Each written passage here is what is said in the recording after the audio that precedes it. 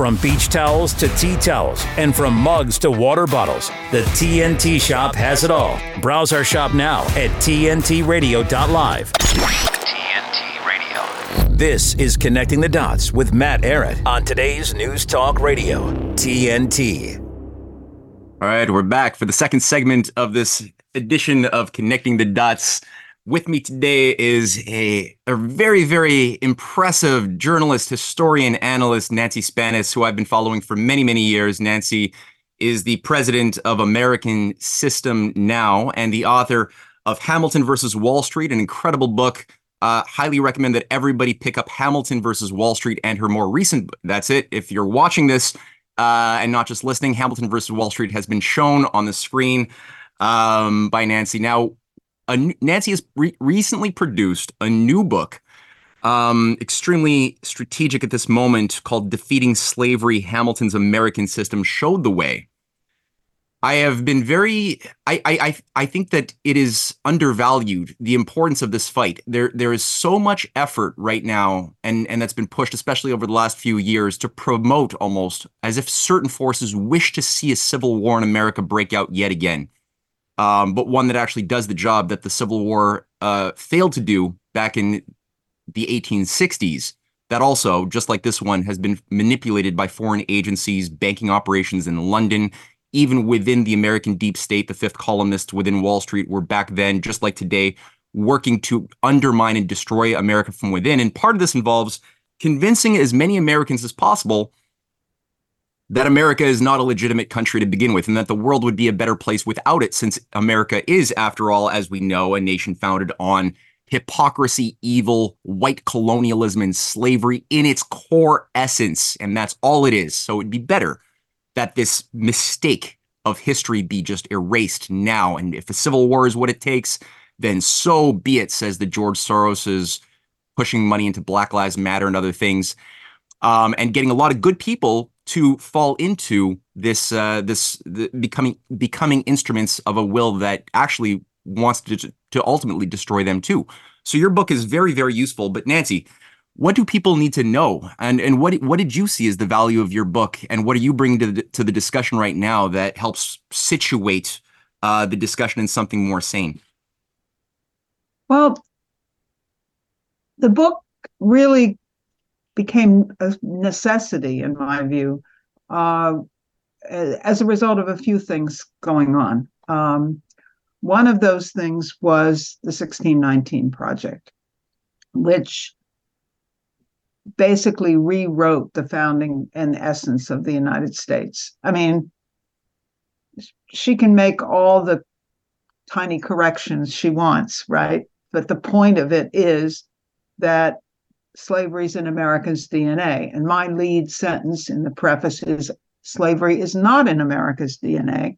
There was always a fight against slavery. And in fact, we had the strongest argument and movement against slavery at that time in the 18th century of any country in the world. So that was number one. And,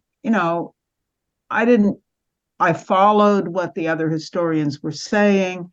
Particularly interesting is this fellow Gordon Wood, who made that argument about the anti-slavery movement in the United States. The second thing that happened was George Floyd, right, which brought the entire racial question to the fore, and for legitimate reasons in many respects, because there is a systemic problem in much part of the United States. But the way things polarized on that was to eliminate the reality of what the fight has always been in this country. And the third thing was a really tendentious paper, which got totally uncritical support from the Smithsonian, the New York Times, and probably all over the world, to say that Hamilton was an enslaver, right? And therefore, there was no good guy. There was no pushback against this entire system. So all of that sort of came together, and I started studying what was actually the anti-slavery movement was like in the United States. And, just as much as slavery itself tended to be written out of the history of idealized histories of the United States, the anti-slavery movement has also been written out in many respects. They say it started in 1830s. I mean, that's ridiculous. If you actually know what's going on. And then the actual last thing that really brings it all together in a way is the upcoming 250th anniversary of the founding of the United States with the Declaration of Independence. There is a lot of angst, one might say, among many, many good people, as you indicated, of well, what was the truth? I mean, what was, where did this come from? Where did the attack come from? Where did the reality come from? I didn't know any of this stuff. I didn't know what was going on any side, right? So that question of identity of the United States, I think, really, if you wanted to say one thing that makes it really important, I think that's it. And I really encourage, I don't know how many American listeners you have versus Canadian listeners versus, Australian global and listeners. Indian. I don't know. I would really like to encourage people to buy this book on Amazon. It's in ebook, it's in paperback. I don't go into hardcover, maybe someday, but it's an eye opener, a big eye opener in terms of and it goes against almost everything that you will have heard in the recent period. So let me ask you this. 1618 Project asserts that the first slaves were brought into North America in 1618, 8 million or something before the American Revolution were brought in from Africa. How is this not the fault of the Americans? How is slavery not embedded in the DNA of America, if that's true? Well, it's number one, it's not true. There was slavery here prior to that time. But the other, in fact, I think the Dutch were a little bit later. But the fact is, the American people, the settlers here, who were British, did not ask for slaves to be sent from Africa. It was a pirate operation by a British ship to seize a slave ship of the Portuguese and bring it here. In fact, those people who came were mostly treated as indentured servants at the time. And people could buy and slavery was not codified in Virginia until more than 50 years, about 50 years later. So you could say it was sort of an accident of history, but there was slavery globally, everywhere. I loved one of the headlines of the Wall Street Journal at the time of the 1619 Project, where they said, America invented slavery, right? Because the way it was being dealt with, you would think that was the case. But slavery had already been endemic in starting in the 15th century in many parts of from the Portuguese and the Spanish. There were some tribes in America who had Indian tribes or Native American tribes, or however you want to call it, who also practiced slavery. People said, well, that wasn't hereditary. Well, it may generally not have been hereditary, and it was generally done as war as a result of the war. Yeah, right. But these people were treated in various ways. They could have been treated as adopted. They could have been worked, doing a functioning job, or they could have been ritually sacrificed, right? So if you were one of the ones who were ritually sacrificed, the fact that it wasn't hereditary slavery wouldn't really seem so great. You'd rather wait and have a child. I'm pretty sure violence only came to North America because of European colonists. I'm pretty sure violence didn't exist in North America. Yeah, that's before Europeans entered the scene. It's really absolutely. It's just so ahistorical. It's ignorance, right? And then on top of ignorance, there's an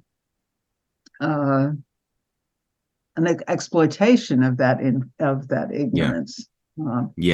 Which and the British always played both sides of this matter. I mean, they played at a certain point. They began to, in the particularly early 19th century, they began to play the that they were the big anti-slavery center, some of them, and on the other side, they were sending agents all over the South to encourage the expansion of slavery into Mississippi, Alabama, Texas, for their cotton trade, which they were the primary.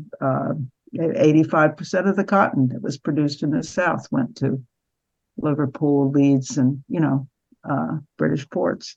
So they were always both sides, and as you indicated before, they weren't reconciled to the independence of the United States really until after the Civil War, and then they had to change tactic in another way. No, I love the fact that you've identified this, because a lot of people have made the mistake of oversimplifying this history, thinking it was all about Americans who are against slavery and Americans who are for slavery, and this oversimplification, which is almost apolitical when you look at the actual role of the international British intelligence influence, like all across the world. You realize it's so much more complex, and you had many good abolitionists, but you also had very, very dishonest British agents acting like abolitionists. Maybe in the next 3 minutes, I don't know, before we go to a break, could you say a little bit something about how some of the abolitionists were actually not honest? What did they want if they didn't want to just stop slavery? Well, at the later point, they wanted to, and I think probably throughout, they wanted to split up the country. They didn't want to have a continental United States, because that represented the potential to become a superpowered threat to Great Britain. And it really showed itself at certain points on the economic side with people who tried to push against slavery, but at the same time were absolutely virulent in favor of the British economic system. So, and that's one of my major points, that you can't have a moral outlook towards slavery and an immoral economics. And the moral economics that we had, maybe not the best in the world, but the one that was there was Alexander Hamilton's.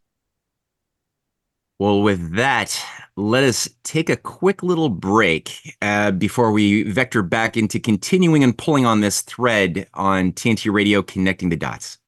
You should hear what Ross Cameron is talking about. I see there's a new trend taking place, sweeping the internet, of what they're calling sort of technology naked walks, where you go for a walk without your iPhone, without a headset, and just alone with your thoughts. Apparently some people are finding it quite emotionally taxing, but subsequently liberating.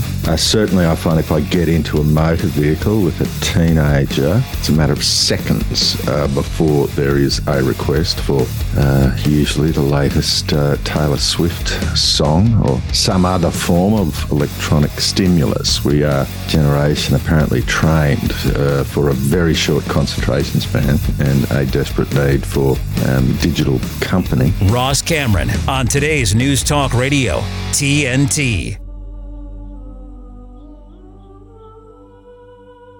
We honor you, Father, for all that you've done for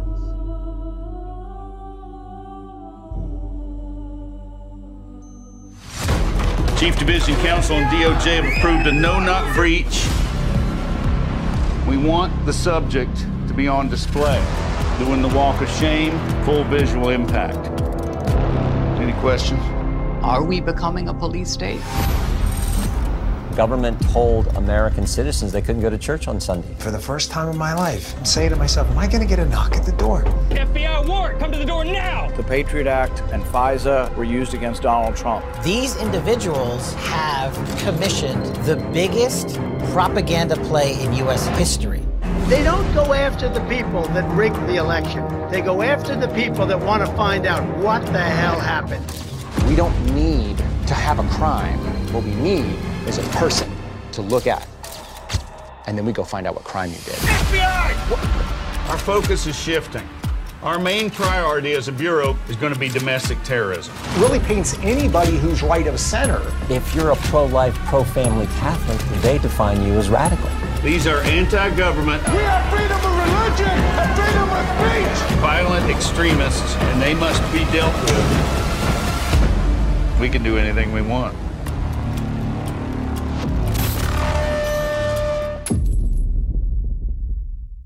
Today's News Talk Radio. Now we're talking. TNT. Welcome back for the second segment of our second hour with Nancy Spannaus.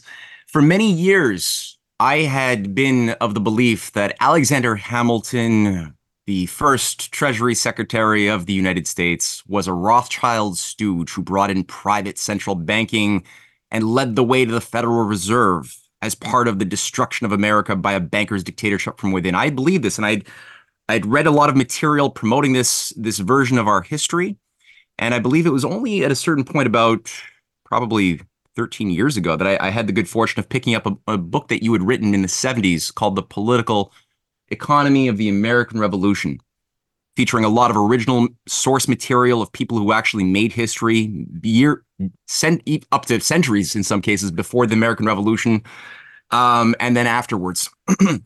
And I realized that a whole spectrum of reality was being ignored by the narrative that I had taken on, which painted Hamilton as this supervillain in a very simplistic way almost.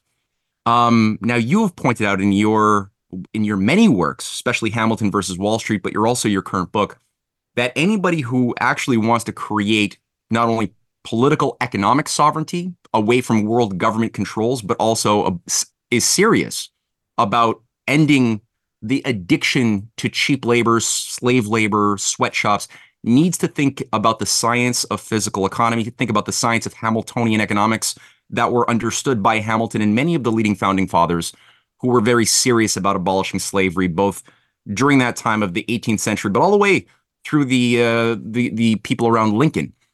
So what does that have to do? What does Hamilton's way of thinking about economics and abolishing slavery have anything to do with each other? Well, it really goes to the question of what creates wealth in a society. And the contention these days is that wealth is created the wealth that brought the United States to the preeminent position globally was created by slave labor.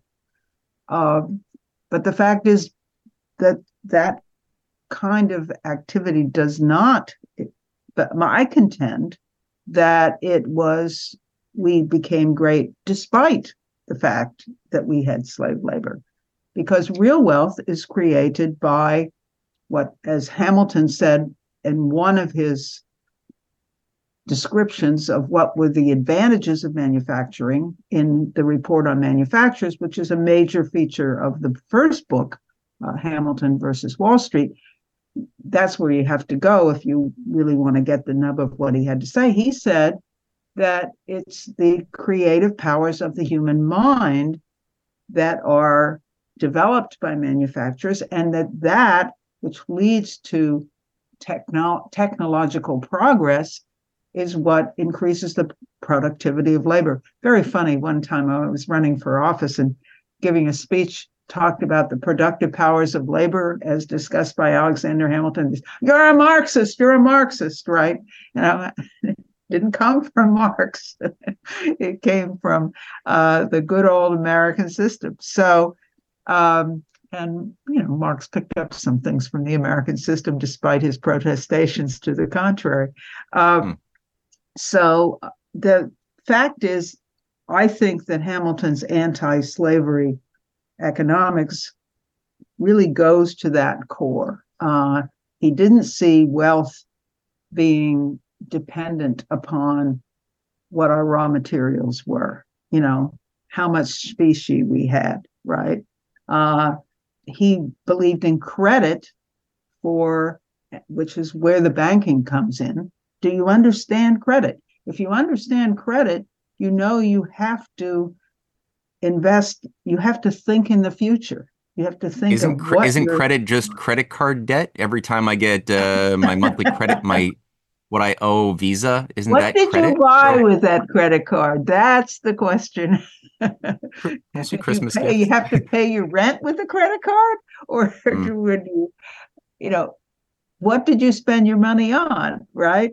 What did you have to advance in order to have a more productive future? And that's the way he was thinking. He was thinking credit is, in a way, a belief in the future, investing, putting your resources into that. How do you improve that productivity for the future? It's the development of the mind, and and that means it has to be anti-slavery. Slavery is precisely the opposite of what Hamilton lays out in that, where the intention and reality was a constant reduction of the ability of the enslaved people to get access to thought, to access to books, be able to read, be able to even listen to someone else read to them or anything of that sort. So I think that's where the core comes. And I do spend a certain amount of time in this book addressing that. Addressing it is because there are a few other scholars who talk about it. And it really presents the chapter of the book is that slavery was the cancer of the American political economy, not the source of wealth. And actually, that's an idea that's an actual quote from an debate that happened in the Virginia House of Delegates on the slavery issue in 1831. But was also referenced by Lincoln, when he was talking about how to get rid of slavery, not directly in that way, but he was talking about, what you do about cutting out the cancer in order to have a healthy life. And he referred to it in that, that you have to be very careful, right, about how you do that in order to preserve the nation. Well, yeah, and on the issue of the destruction of the creative powers that slavery causes, Frederick Douglass, in his autobiography, who was a great ally of Abraham Lincoln, advised him at some key strategic moments in history, wrote that both the evil of slavery is that both the slave master who becomes addicted to the system of influence that comes with owning hundreds of slaves is himself enslaved and degenerated, debased to that very system that he was born into, as well as obviously the slave, and that both the slave and slave master are in a form slaves, deprived of their natural creative ability. So that's an interesting point that you just made, that you can overcome that by getting out of that system that relies on human brute labor and instead have industry, manufacturing replace the need to use slavery or slaves. But on the issue of these sacred cows, we're talking about Hamilton. He's a bad guy. A lot of people listening to the show have probably only heard the one bad side. Lincoln also has gotten a pretty bad rap too. Lincoln we've been told he was the tyrant dictator, abusing people's rights to have property, and he didn't even care about slavery. He said he would allow slavery if it meant saving the Union. We've all heard these quotes. What do you respond to that? That he didn't care about abolishing slavery if it meant saving the Union. How do you situate what he said there in some bigger context? I can situate it particularly because in time it's very interesting. I learned this in preparing a class on Lincoln, that he wrote that in a letter to Horace Greeley in August of 1862. And ironically, perhaps in July of 1862, approximately a month earlier, he had already determined to carry out the Emancipation Proclamation. So it was he had made a decision that the only way to save the Constitution was to end slavery. That in fact, if you see, he was a lawyer, right? And he had studied the constitutional deliberations extremely carefully. And he was very convinced that the Constitution, it didn't declare the right to slaves throughout the country, but in the states where it was at the time of the founding, you could not prevent it, but you could restrict it, and it would die. I mean, because he was convinced, and I think my book makes this clear that, and with a lot more intelligence, that it was going to die, right? If it didn't expand. So, that was his view, but then. So the fight ended up being on the expansion, which, as we know, and he tried to maintain that position in his inaugural address. In the immediate period, he kept offering different plans to gradually eliminate slavery in the middle states, which had slavery but were still within the Union. And it wasn't working. And he became convinced, finally, that in order to save the Union, he had to begin to eliminate slavery with the only power that he had, which was a military power, as an executive order, if you will, as commander-in-chief, right? I mean, the other thing that's used against Lincoln is this habeas corpus thing, suspended habeas corpus, which was ultimately approved by Congress. But there's a provision in the Constitution against, to act against rebellion. So it's no unconstitutional act to take a move to preserve the life of your troops, which is what he was doing, because he knew if he did not do that, there was actually going to be a lot of destruction of the powers of the federal government. So, Lincoln's gotten a bad rap from both sides. He's gotten a bad rap from being an autocrat, which I think that's it's just ignorance. I mean, if you read anything about a biography of Lincoln and his whole approach to life, you see the opposite. And on the other side, attacked by the fact that he went slow. And Frederick Douglass attacked him for going slow too. One of the first meeting that Lincoln had with Douglass just showed up because he was so angry at Lincoln for not for this discrepancy in pay of the black soldiers and the white soldiers. And Lincoln said, well, gee, I agree that's bad, and I'll work on it, but you got to realize what I'm dealing with, right? Yeah. And at the end, after his death, Douglas actually said, he was a white man's president, but he didn't say but at a later point, he said, you can see that if he had taken more radical action at the beginning, he might have lost his people and we would have lost the whole thing. He had to go slow in order to move the country with him.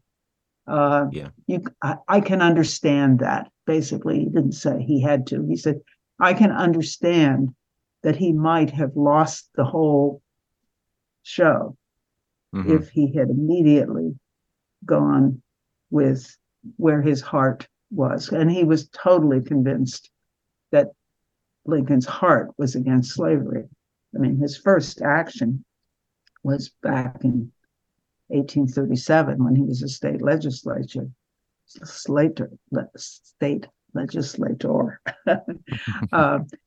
He wasn't a full legislature, but anyway. But that's pre-Lincoln. I'm dealing with pre-Lincoln, and I think people have to realize in this book. I see the decisive point being the Jackson administration, which is where Jackson explicitly went to destroy the American system of economy.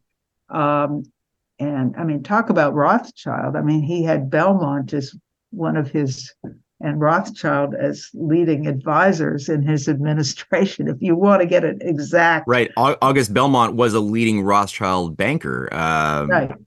Oh, absolutely. Belmont founded the Democratic Party in order to elect Jackson, in order to destroy the American system as John Quincy Adams and Clay and Matthew Carey and so forth were attempting to revive it.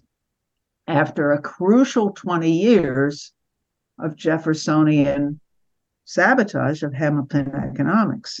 I mean, people have to begin to think about economics in relation to political positions or whatever. I mean, because it totally creates the environment in which people make moral decisions or immoral decisions. I mean, people have to decide, and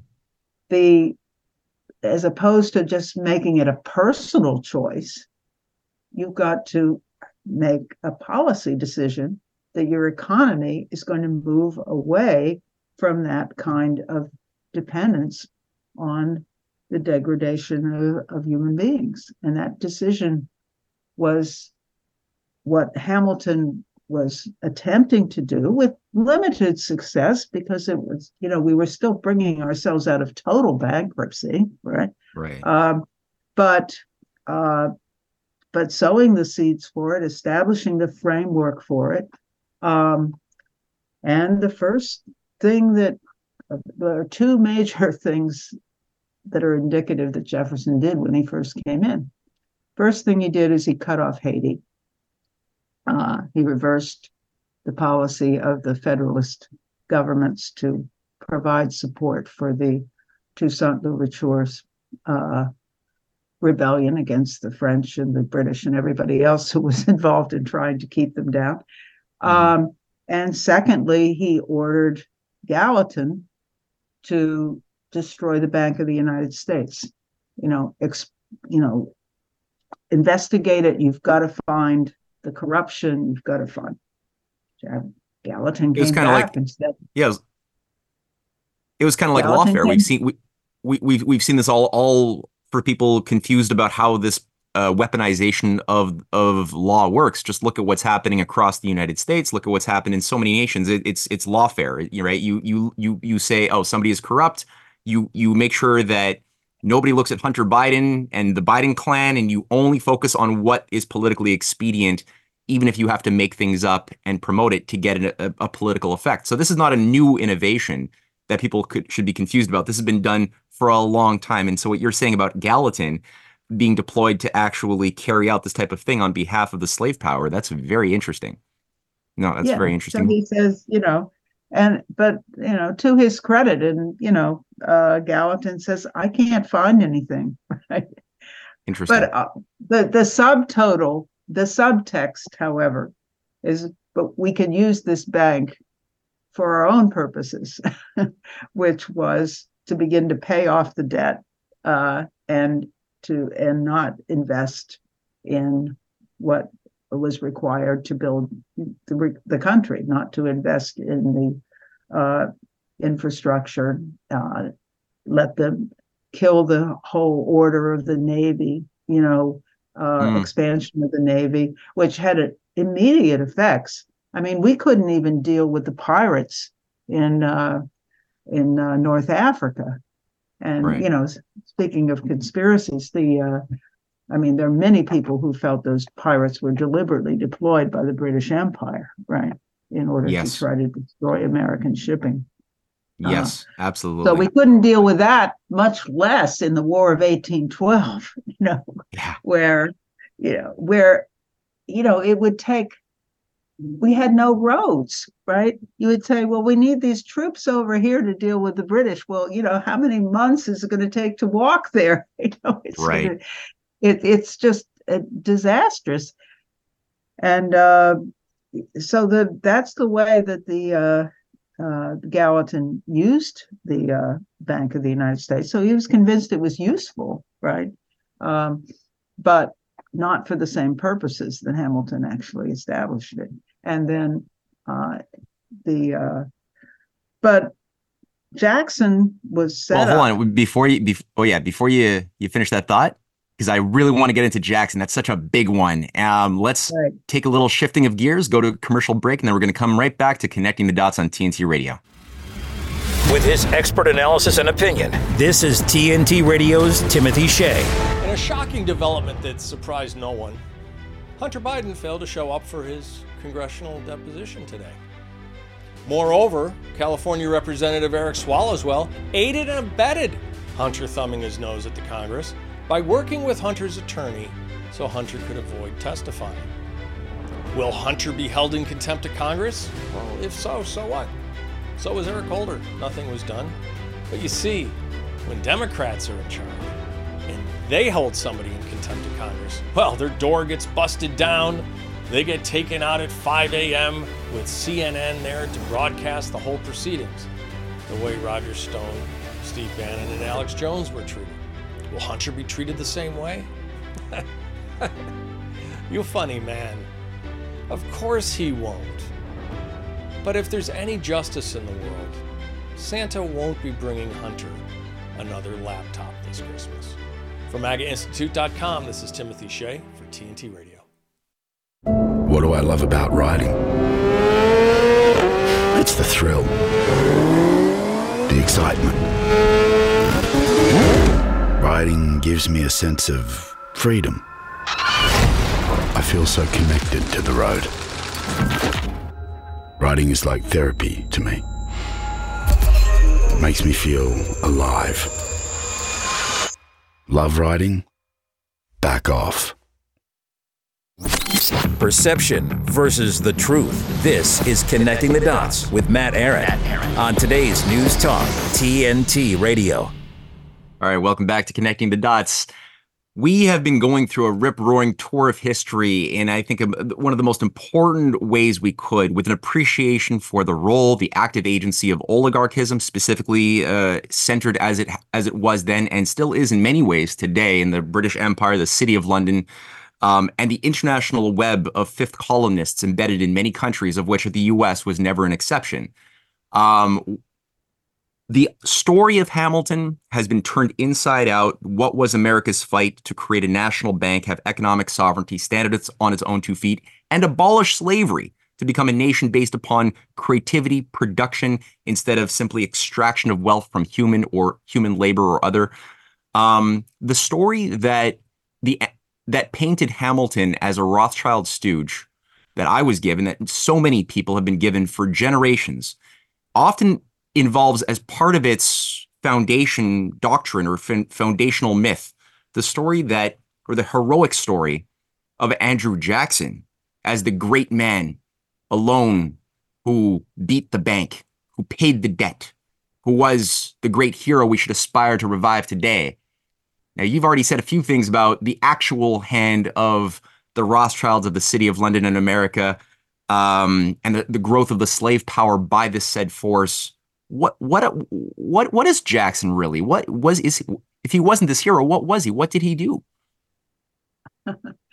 Well, he was a war hero, right?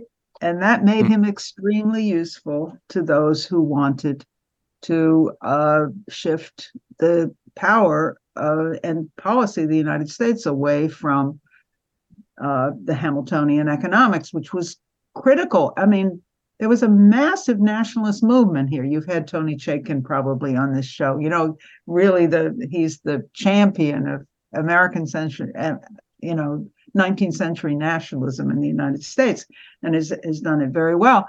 But so what they came up with, Jackson was the popular figure behind whom they felt they could pull together the forces to do that. And those forces were centered in the New York City financial district and in what's called the Richmond Junto, which was the political power in Virginia of the leading apologists and promoters of the slave economy. So that was the combination. They made a deal. As soon as John Quincy Adams was elected, they said, let's get going. They started going.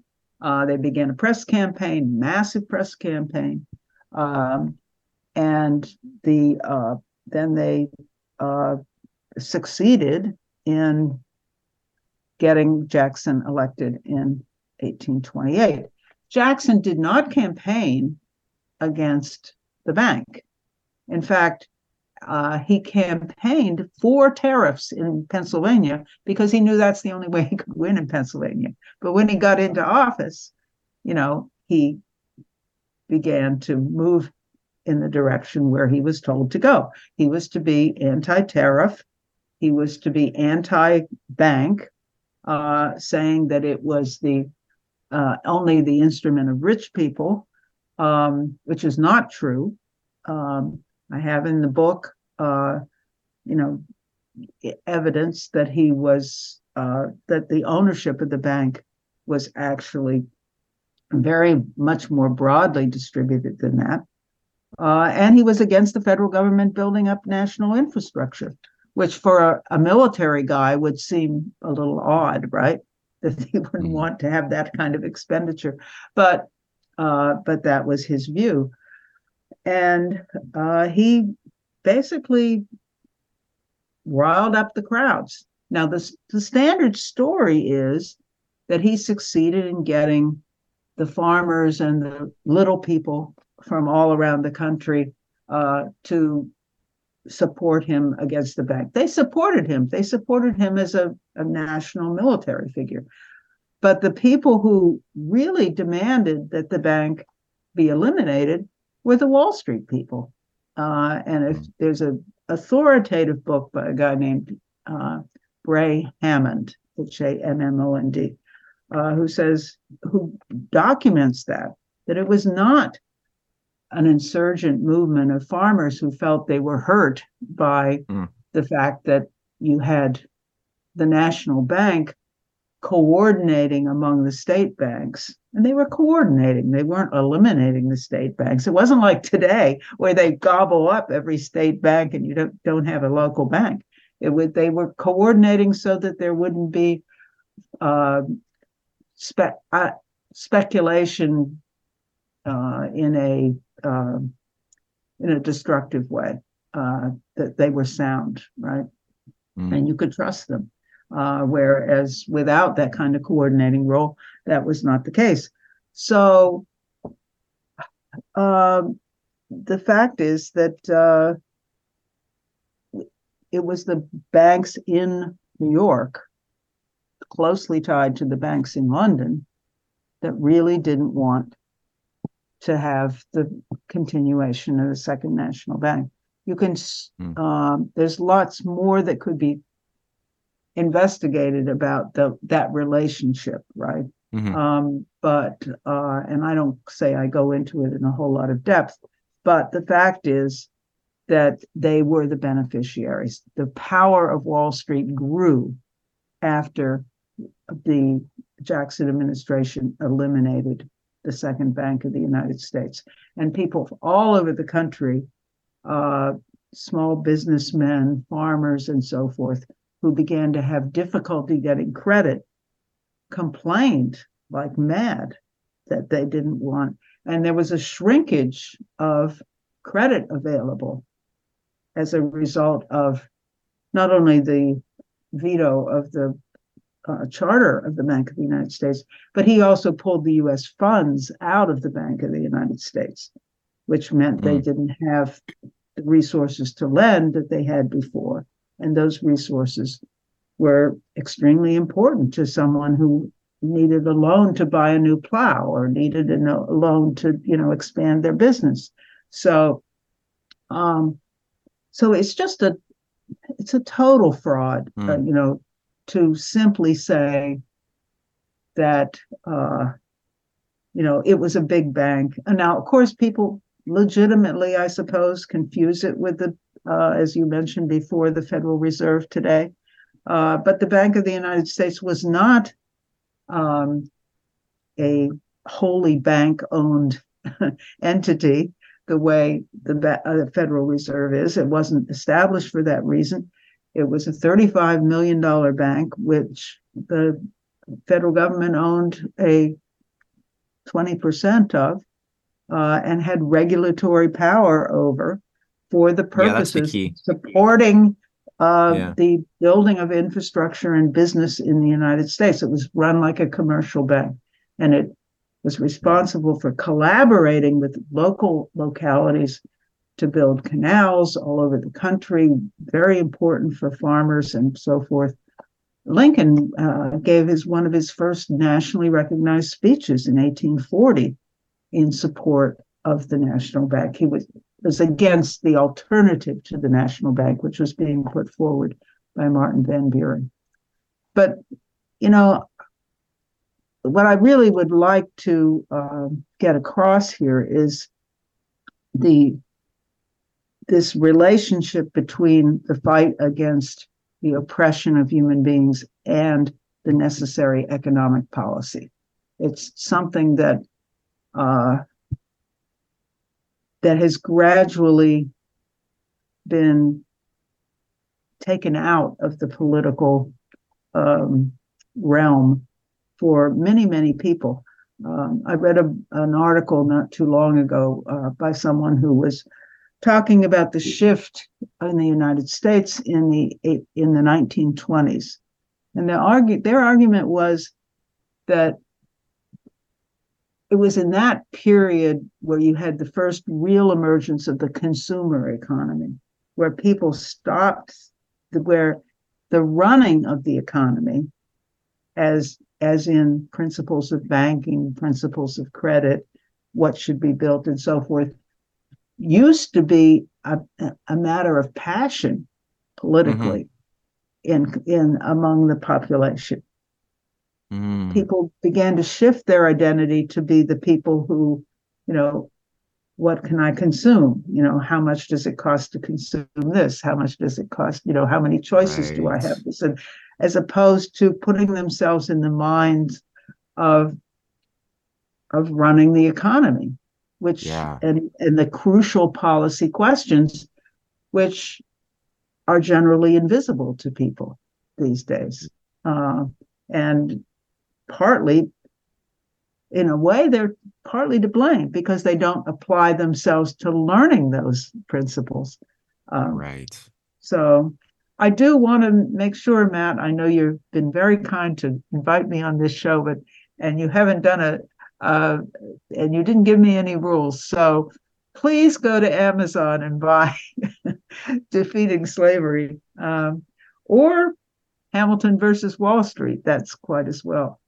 Both of those books are essential reading for anybody who's a serious truth seeker trying to figure out how do I act as a citizen in today's world rather than a voyeur, because we need citizens right now who are able to really take responsibility. But that means also actions that will be done animated by a deep, deep study and understanding of the topography that you're operating within, which your books do an amazing job at satisfying. And I think what you just said is extremely subjectively important, because at the end of the day, the mechanism of the Hamiltonian banking system that was revived by Lincoln with his greenbacks, that was fought against by the forces of the British Empire, as a mechanism, it is not the solution, although it is a very invaluable precondition for the solution. Because if you don't have a society of citizens who value learning, productivity, creating, and instead, if you have a society of subjects who just see themselves as consumers, who get their identity out of what do they consume, then it doesn't matter that you might have these instruments. They could still be used by,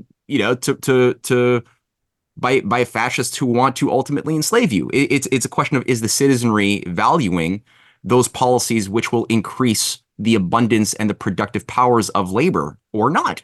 And it's really a subjective question, a cultural question at the end of the day. So I'm so happy that you brought that up. And that's why a lot of people they can't see what you said, because they're still part of this consumer culture. Right. Or, you also can call it a victim mentality. If you're only seeing yourself as a victim and not as someone who participates in the solution. I mean, that's one of the things that happened I don't know how much time we have, happened with the American Revolution. A lot of people got stuck in the opposition to the oppression without thinking of, well, what do we build, right? And Hamilton was into, to save what we have, to preserve our freedoms, we have to create something new. We have to create institutions. We have to think about this from the economic standpoint down to everything else. The other thing I wanted to say is the lead quote, I guess you call it a sort of dedication in a book, where you have a quote at the beginning. I finally decided to take from Frederick Douglass, which is, and this I think is one of the most popular posts on my blog, maybe because of the title, but it's "Knowledge unfits a man to be a slave." And that is something he recognized very early when he learned to read, right? And he reflected on that in I don't know which of the autobiographies, but it's there. And that goes for not just people in chattel slavery in the 19th century. It goes for what people might think of as the metaphorical sense, but it's the reality for us today. You've got to have that commitment to knowledge and to expanding your knowledge, not just for yourself, but for the sake of the society and your posterity. Mm-hmm. And underformed knowledge can also make man a slave too, because when you give the appearance of knowledge, some people they get satisfied too quickly that they have knowledge, and they don't properly explore the terrain that is explorable in front of them if they so chose. That also will often create even more damage. As Socrates said, I don't know anything, but at least I'm in a better place, because the people who are trying to kill me, who are running the politics of my society, they don't know what they don't know. At least I'm self-aware. And so that practice of self-examining your assumptions always and looking at uncomfortable evidence that might put into question some of our core assumptions is an invaluable precondition as well for true knowledge to form, as this reciprocal inner investigation and outer investigation back and forth at the same time. And if we get in the habit of doing that, it's much more satisfying, because you can really say you own knowledge rather than just holding on to something you feel convinced about, but may or may not be true. Very, very different thing. And it's more of a power you can wield in battle, in a debate, but also in policy when you get up and stand up in a town hall meeting, or you run for office, or do whatever you need in a school meeting. You can now speak with the authority of something more universal than simply I hope I'm right, or I feel really strongly about this, but maybe I'm not right. So, Nancy, you've provided so many resources over your career, going back to the 70s in your research, as I mentioned, to your revolutionary book on the political economy, but the most recent book, Defeating Slavery, is a must-read. Hamilton versus Wall Street, also must-read. Both of them are I guess people should go to your website. Is that what you'd recommend? Okay. Yeah, Amazon, you have to get Defeating Slavery on Amazon. The other one you can get on my publisher, iUniverse, and I get a little more money, but that's okay. Whatever's easiest. Whatever gets those ideas in your mind, make it work. Go to AmericanSystemNow.com as well.